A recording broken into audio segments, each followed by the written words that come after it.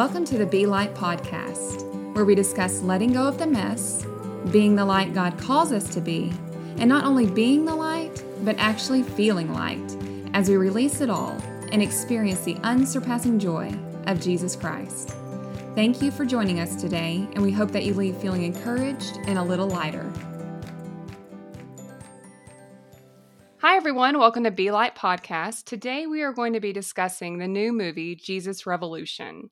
And I was actually just super excited to be able to go see a movie. I feel like it's been so long, and we were able to take the girls and all of us go and really enjoy it. The girls absolutely loved it. It was definitely a topic that we have not discussed with them, and it covered a lot of ground about things that I wasn't really that aware of. So for those of you that don't know, Jesus Revolution, it's a true story. It's about the counterculture Christian youth revolution that happened in the United States in the late 1960s and into the early 1970s. And there's really a lot to say about this movement. But during this time, you saw many younger people drawn to experiencing all the things, drugs, new age practices, sex, etc., all of it. And in the movie, they really do a good job of showing that they were searching for something that would sustain them, bring them joy. They really focused a lot on love and peace, and they really wanted something to feel real in their lives. And in the midst of it, many started turning to Christ. And in this movie, it tells the story of Chuck Smith, who was a pastor. He passed away, I believe, in 2014 or 2013. And then Greg Laurie, who became a pastor that many of you may have heard of, and then a hippie named Lonnie Frisbee. But before we go more into the movie and the movement that actually happened, I wanted my mom to give her experience because she actually grew up in California during this time. When I saw this movie, I actually cried on and off because I was just brought back. I believe it was like 1969 when I first was introduced to Jesus. And I asked God into my heart when I was at a Christian camp. And I know I've said this once before, but I want to give a little more clarity to it. But then after that experience, my family and we moved from Northern California to Southern California. And I had no fellowship. I didn't go to church. I couldn't drive to church. And I just kind of wandered, like the one that leaves the flock and Jesus has to go find. I think that might have been me. So I just did my thing at school, just what high schoolers do. And then in my junior year, I started searching. I was starting to hunger for God. But I had already read the entire New Testament, but I, again, had no fellowship, no discipleship, nothing. So I knew I had that experience, but it just kind of waned. So I got involved with Christian Science for a short time until they said two critical things to me, that there is no evil in the world. Well, I can look around and see that was not really accurate. And that all the stories in the Old Testament were not real. They were just stories to be learned from, like Jonah and things like that. Well, that just did not resonate with my spirit. And I know the Holy Spirit was in me. I didn't know that at the time. Again, I had no discipleship, but I can look back now and know that the Holy Spirit was speaking to my heart. So I left that. Then in my senior year, I met two friends, Cheryl and Jane. They invited me to a Bible study, and after a few times going there, I heard about accepting Christ. And it's not like I'd forgotten that I had asked God into my life before, but I just didn't know that much about God. I wasn't familiar with what I should have known. So I remember asking Christ into my life again. It was not a big wow pow experience, but I just was jumping in. I was just ready to go. And from that point on, I took off. And again, I know the Holy Spirit was with me all the time, but Jesus had to kind of wheel me back in. If you don't have fellowship and you don't go to church and you don't read your word regularly, read the word of God, it's easy to wander and you don't even realize you're doing it. But from that point on, I really took off. And this movie was like watching my life. There's scenes where they're sitting around the living room, playing guitar, singing and praising God. That was a weekly event for me. And yes, I did know former hippies, and, had converted, and it was just, that was my life. I was right in the big middle of the Jesus Revolution. However, I had no idea there was a name for that. I was just in it. And it was in California. I was in Southern California, probably about an hour from where this originated. So there you are. So in the movie, you can see them watching the news a lot or different footage on TV, and they can see all the hippies and everything that's going on. Uh-huh. Mm-hmm. Did you see that on TV a lot? I did. And I used to, I wasn't, it was, a lot of it was in Berkeley. They would have sit-ins. Their protests, from what I remember, were the sit-ins. It was a lot more peaceful than the kind of things that we witness now. There was also a lot of women's liberation going on. But the thing, too, I remember was the drug usage. When I did live in Northern California, I heard about drugs a lot, and LSD was a big, big deal. And a lot of kids died from LSD. And so, yeah, I heard it on the news a lot, and I did see that. And yes, I saw hippies. And yes, there were hippies in my school. So, yeah, saw it, been there. What was your parents' opinion of it? I'm thinking about Oma and Opa and and them sitting there and seeing it and watching TV. Like, how did they feel about that? Them being in a totally different generation, seeing that unfold. Well, they didn't really care for hippies very much. And when I was in junior high, we would go, and then when I was a freshman in high school, we lived in Northern California at that time, and we go to San Francisco quite a bit. We lived an hour from there. And my parents loved to drive through Haight-Ashbury with the doors locked and the windows up. But we did it every time. We always drove through Haight-Ashbury just to like they're a sight, an attraction or something. Sightseeing. And hippies just, hanging out in the streets and just there. I never thought much about it. I just thought it was interesting, but they didn't care for it. It was a major cultural shift. And now that I'm older and I look at my parents were teenagers, I believe, in the late 30s and early 40s. And oh my goodness, that is a shift.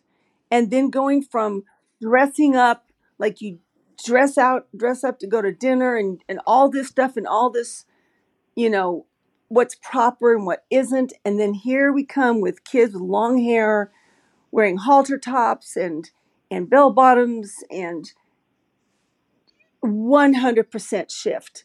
And it's the complete opposite in every way. Yes, and I started dressing like that. And I dressed both ways. It's like whatever I felt like in the mood. It was what I did. I didn't care. But yeah.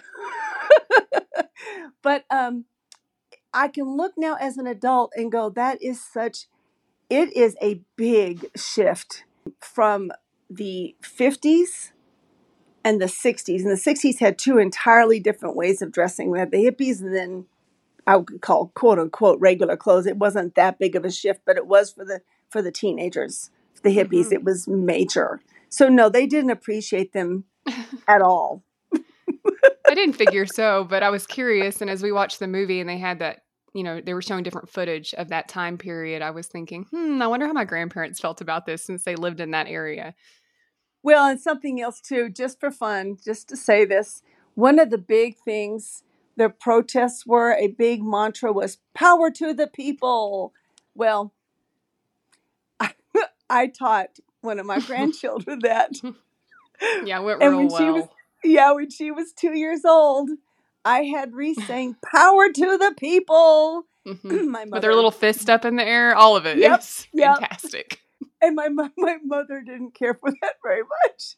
But I'd say, but Mother, they don't mean it like they're going to overthrow the government. It's just like, that is our government. They just want the people to have a bigger voice. That's all it meant back then to them. That's really all it was. I don't think she agreed. It was a big deal to her. But it tickled me when Reese did it. I thought it was really cute. I liked it. I think it tickled you that it aggravated her too. That also told her the peace sign. That was fun.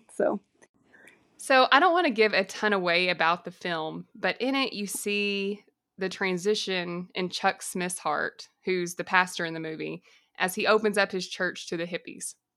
You see how God used Lonnie Frisbee, who was the hippie in the movie, tons of hippies in the movie, but he was just one of the main ones, Yeah. who had his own struggles to help start a movement.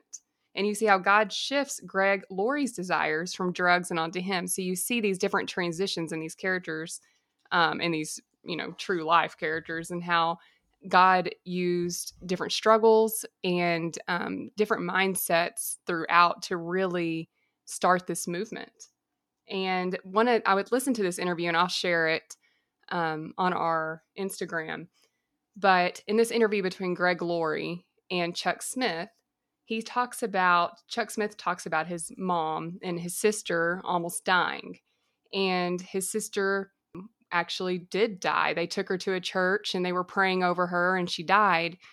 And when they came in there, he said that his dad just was grief stricken, and the mom was praying and saying, God, if you just, heal my daughter, if you bring her back to life, then I will devote my life to you. I will do everything.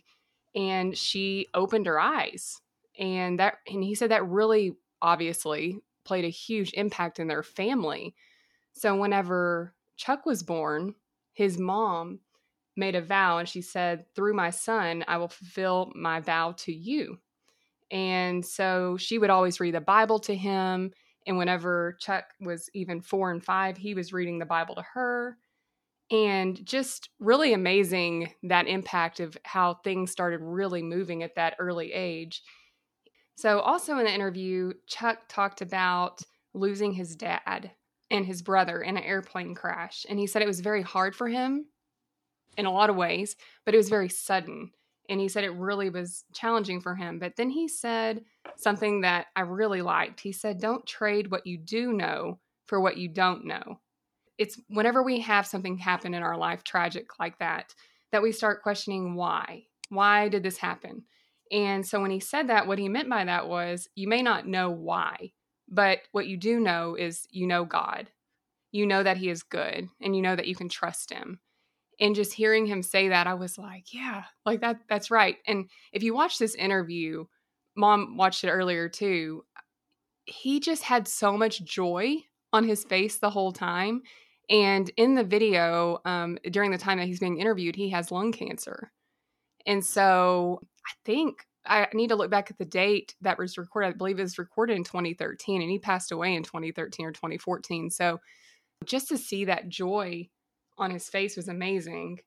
And he went on to talk about his transition, how he actually got to Calvary Chapel, where all this started. And he was invited to come to Calvary Chapel and to leave a church that he was already pastoring at that was growing. His wife was immediately opposed to it because she was like, why would we leave? And he was like, well, let's just pray about it. And she's like, we don't need to pray about it. And it just reminded me so much of like when Adam came home and he was like, hey, let's move to Tennessee. Yeah. And I was like, why would we do that? It's just this initial feeling of like, well, things are good here. Why would we leave? And then he said he went to a meeting one night and they discussed leaving and just his need to leave. And he got home that night and she was at the door and just said, I may not be feeling all the feelings about it, but I know that I want to submit to you. You're my husband. I trust you. I trust God leading you in this, and I'm going to submit to that. And from there, he discussed how Kay, that's her name, his wife, had just a huge heart for the hippies. And when the kids would walk down the street, a lot of them were, strung out. They were just walking down the street. Some of them were just walking. She would just sit there and pray over them.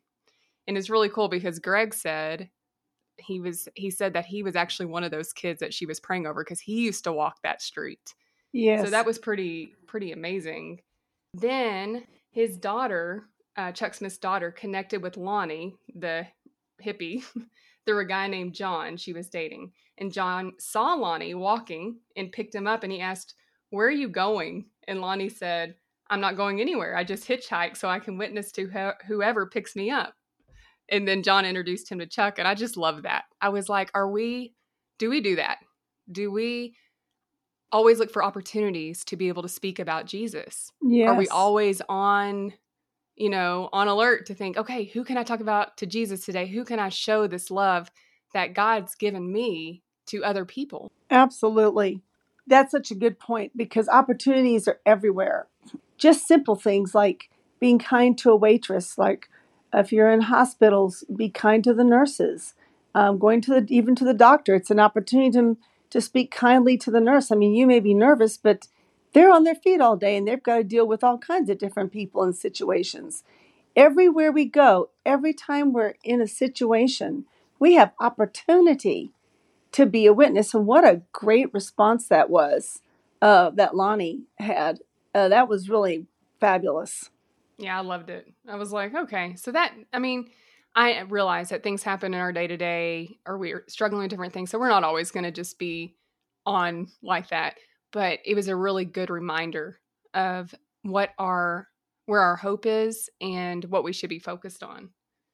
You know, something else too, in that interview, one of the questions that Greg asked Chuck was, what are you afraid of? Like, what makes you afraid? And Chuck thought for a moment and he said, nothing. He said, you're not afraid of anything? No. Even with just having been diagnosed with cancer, he made a clear statement that, the worst thing that can happen is I'm going to die, but I'll be with the Lord. So that's not really anything to be afraid of either. That was profound. And then later on, he addressed just all the stuff in the world that tries to grip us with fears and anxieties. But when we just know our Lord, really know him, it puts things right where they need to be. Yeah, I really love that because he just was like, no, and he's just smiling and you can just see the peace on his face, just smiling like, no, I'm good. And then he asked him if he had any regrets over his life. And he said, no, I haven't, because I figure it's all used in some way and it's all God's plan. And so I just went along with it. I went along with his plan. And I was like, wow, like, I don't know. It just really spoke to me a ton. It's really, there's been a few different instances in my life, one being with my grandfather, to where their end of life speaks so much. Like my grandfather in his last days was just preaching Jesus to everybody. And just so amazing. Like that was on his heart to share with everyone. And just hearing Chuck Smith say like, no, I'm not afraid. And he knows what was coming. Like he knew. And I'm okay with that because I want to be with Jesus and I've dedicated my life to Jesus and now I get to be with him. So it was pretty cool. And also he discussed how he was resistant to the hippies and said they were dirty hippies who needed a bath. Yeah. That's what he said. That's what he told his wife. But then he allowed God to work in his heart. And then he opened the doors of his church to this group of people that so many people even of the same generation, but older generation, looked at as being unclean or maybe not worth the time. But they opened their doors.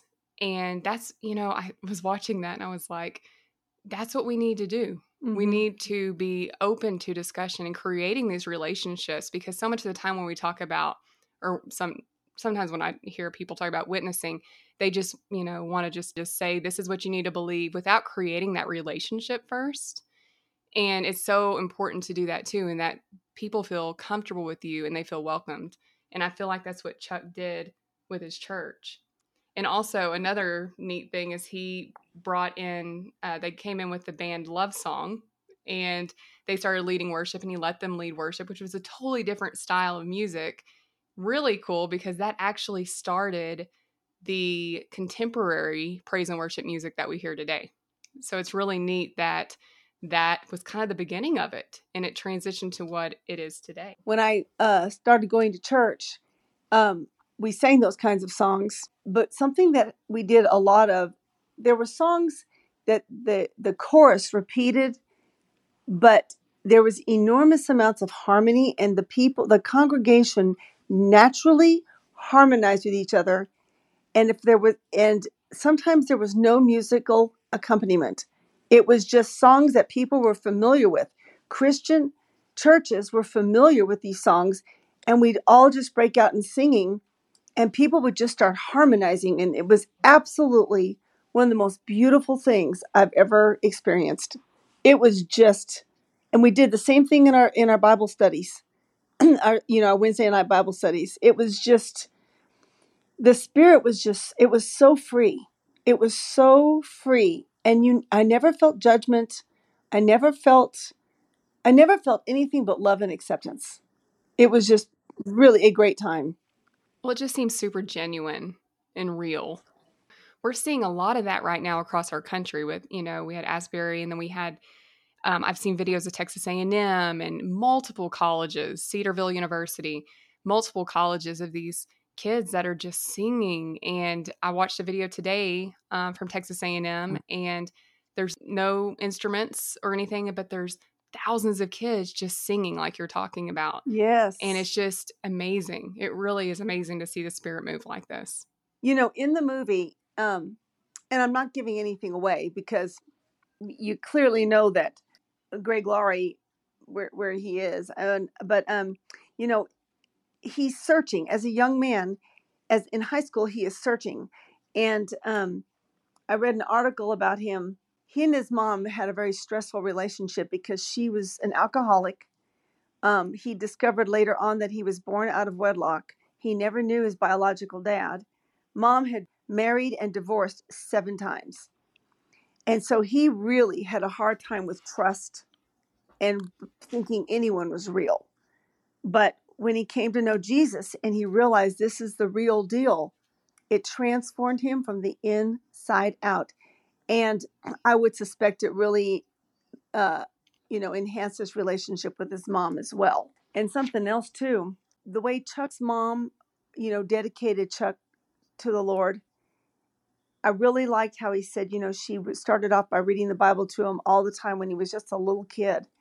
And I thought, that is what we need to do. And there's a verse, and I've shared this once before, but it's in the Old Testament, but it just talks about, when you rise and you're walking about and doing your thing during the day, talk to your children about the Lord. Make it a natural part of your conversation. Don't make God a Sunday thing, a Wednesday thing. Or let's say our prayers at night thing. It's, hey, you got a problem? Well, let's just pray about this together. Or let's look what the Lord says about this and be open and teach our children how to talk to God. It's not a religion, it's a relationship, and how to show them. And also in that interview, we found out that he didn't know that his mom had dedicated him to the Lord until on her deathbed. And he asked why. He said, because I didn't want to influence you. It had to be God's way, not my way. And I thought, talk about giving your children up to the Lord. Total trust in God and no stress. Yeah, I love that too, because it's so tempting to want to interfere sometimes and just say things. And, it's something that I have already started to have to practice with the girls as they're getting older, but I know more is coming, where I will need to step back and let them figure out some things and pray about it and trust God's plan and his sovereignty over them and his love for them. It's not just raising kids. It's in friendships. It's in marriage. It's in relationships with other family members. When you see something and you've shared your faith with them or you've really tried to encourage them, sometimes you just have to step back and say, okay, Lord, if there's anything else you want me to say or do, great. But give me the patience to step back and not try to be Mrs. Fix-It, Right. And allow the Lord to do his work and just be grateful that he used you in any way, even if it's nothing more than prayer. And, I hate to even say it like that, nothing more than prayer, because for real, that is the most we can do. That is where everything should begin. Just allowing the Lord to work in our relationships and allowing the Lord to be our Lord instead of us trying to be in control. Right. I really love that woman's example, the way she apparently raised Chuck. When you think back at the beginning of Chuck's story, and even with his sister and the vow that his mom said, and then leading up to, moving, and then his wife praying over the hippies in the street, and then him opening up the doors to this group of this younger generation that many people were shunning, and just how God's hand was in all of it. You can look at it now and just see all these different pieces that are coming together. It makes me think, okay, so how has this movement influenced Christianity around the world today? And at the beginning of this interview, Greg Laurie says from this movement, Calvary Chapel sent people out to start this style church. And now today, as in when I say today, because this interview is in 2013, so there's even more now, I'm sure, that have, come off of this, but they said 1,400 Calvary Chapel style churches to this day. So that was amazing. Mm-hmm. And then also Chuck Smith, he chose Greg Laurie to preach at a different church.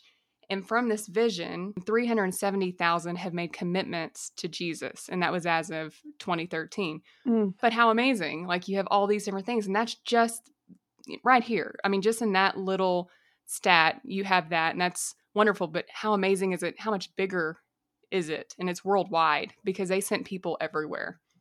And then also, as we talked about earlier, the contemporary music that we listen to today, the praise and worship music, that's where it emerged from. And so that's pretty amazing to think about too. And I can think of one more example of how it's influenced this little part of my world, is because I was part of that revolution.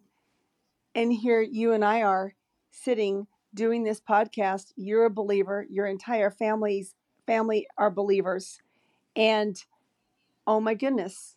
And I'm not saying it was me. I'm saying that God used me, and here we are. How cool is that? And how many other people who were in that time period that were my age have families now that have kids and grandkids, and it's just progressing on generationally. Yeah, it's amazing how God used Chuck, Greg, and Lonnie and others to create a movement across America and the world. And God's plan, it wasn't dependent on these men. But because they were open to God and his plan, they were able to take part in it. And made me think of all the things that I may be closed off to that God could really use if I opened up my heart and mind to his will in those areas. It's actually served as a really good reminder for me that I need to pray, God, how can I serve you? Are there things in my life that I've been closed off to out of fear or doubt, or maybe I haven't even thought about it, that you would really like to soften my heart towards? And being open to that, it's really exciting to think about. I mean, it really is. And it's just amazing to think, whenever we fully surrender to his will above our own, how he can use those of us that are in the deepest struggles, like we even saw in this movie, for his will and his glory. Absolutely. And after I listened to that interview, which was honestly just about an hour and a half before we did this podcast, Chuck prayed at the end, and I just started crying, and I said, Lord, I'm here. I just want to be used by you in any way you want, and break down the barriers, any fears, any reservations I have, any laziness I have. And I did. I said the word laziness, anything. Just break it down and build me up by the power of the Holy Spirit. Just cause me to be the person you created me to be before I was even born. You've already had purpose and plans. And again, when I say that I'm not looking for the plan, I'm looking just to serve the Lord one day at a time as he leads. There's a lot of freedom with that perspective. There really is. Just one of the things that I just loved was how Chuck talked about his wife and her struggles with different things, and how she struggled with moving, but then she submitted to her husband and to God. She had a heart for the lost, and she also encouraged her husband who was resistant. And I just love how they encouraged one another to draw closer to God. And when they did that, their marriage was strengthened, and those around them were forever touched as well. And just even hearing him talk about it, I was touched by that. Yes. I was like, okay, so it's okay to struggle, and it's okay for your spouse to say, hey, this is what we need to do, and we need to pray about this together. And it's okay that you struggle and you have doubts. But watching her transition that doubt into, no, I'm going to submit to my husband and I'm going to trust God in this. And then whenever he's talking about the sovereignty of God, and also when he was talking about the hippies and how, they were unclean, and then how he allowed God to soften his heart, and the encouragement that his wife gave to him in that time. and just how they strengthened each other. They were sharpening each other in that way. And it was just really sweet to hear, but also very encouraging for my own marriage. I couldn't agree with you more. And, um, when she said, I need to submit to my husband, understand this. When she said that, she was submitting to God's word, because God tells us to do that. And, there's a lot of people that, oh no, I'm not doing that. And they have attitude, and I can understand that. But when you submit like that, you're actually putting your life into God's hands, because you're following God's word. And that's what she was doing. She wasn't depending on Chuck to be the all-knowing, I've got the answer guy. She was saying, no, God is all-knowing. And if God's putting this on his heart, I'm going to commit it to the Lord. And if he's not, well, the Lord will change his heart. But I'm going to submit to the Lord by doing what the Lord tells me to do. And that's when things fall into place. Yeah, absolutely. So overall, the movie was very encouraging. It really spurred me on to want to learn more about this movement. I'd heard about different pieces of it from my mom over the years. I'd seen some pictures, but it's very interesting. And especially during this time that I feel like we're having different things, pop up across our country with the same age group. Yeah. In different universities having these praise and worship times for, weeks at times. It's really amazing to see. So I would definitely recommend it. It's a fun movie to go see. I will say, if you bring your kids, know that obviously there is drug use that happens. Yeah. That was a given. That was a given. Definitely. But it was really good. And the girls really enjoyed it. And we had really good discussions afterwards. So I would recommend it. So thanks so much for listening today and just hanging out with us. And we will be praying over you. Mom, would you like to close us in prayer? You bet. Lord, I want to thank you for the Jesus Revolution, the one in the 60s and 70s, and now the movie. And God, the revolution we're having in our colleges. And Lord, I thank you that your Holy Spirit is sweeping our nation. I pray that you will touch the hearts of every listener, lead everyone who needs to hear your message to listen to this, to read your word, praise and worship music, however, Lord, please let people be open to hearing your word and speak to their hearts, because, Lord, you love us unconditionally, and that is what these people found in you and you alone. In Jesus' name we praise you. Amen. Amen. Thank you. You're welcome. Thanks, everyone, for joining us today, and we hope you have a great week. And be light. Be light. Bye. Bye.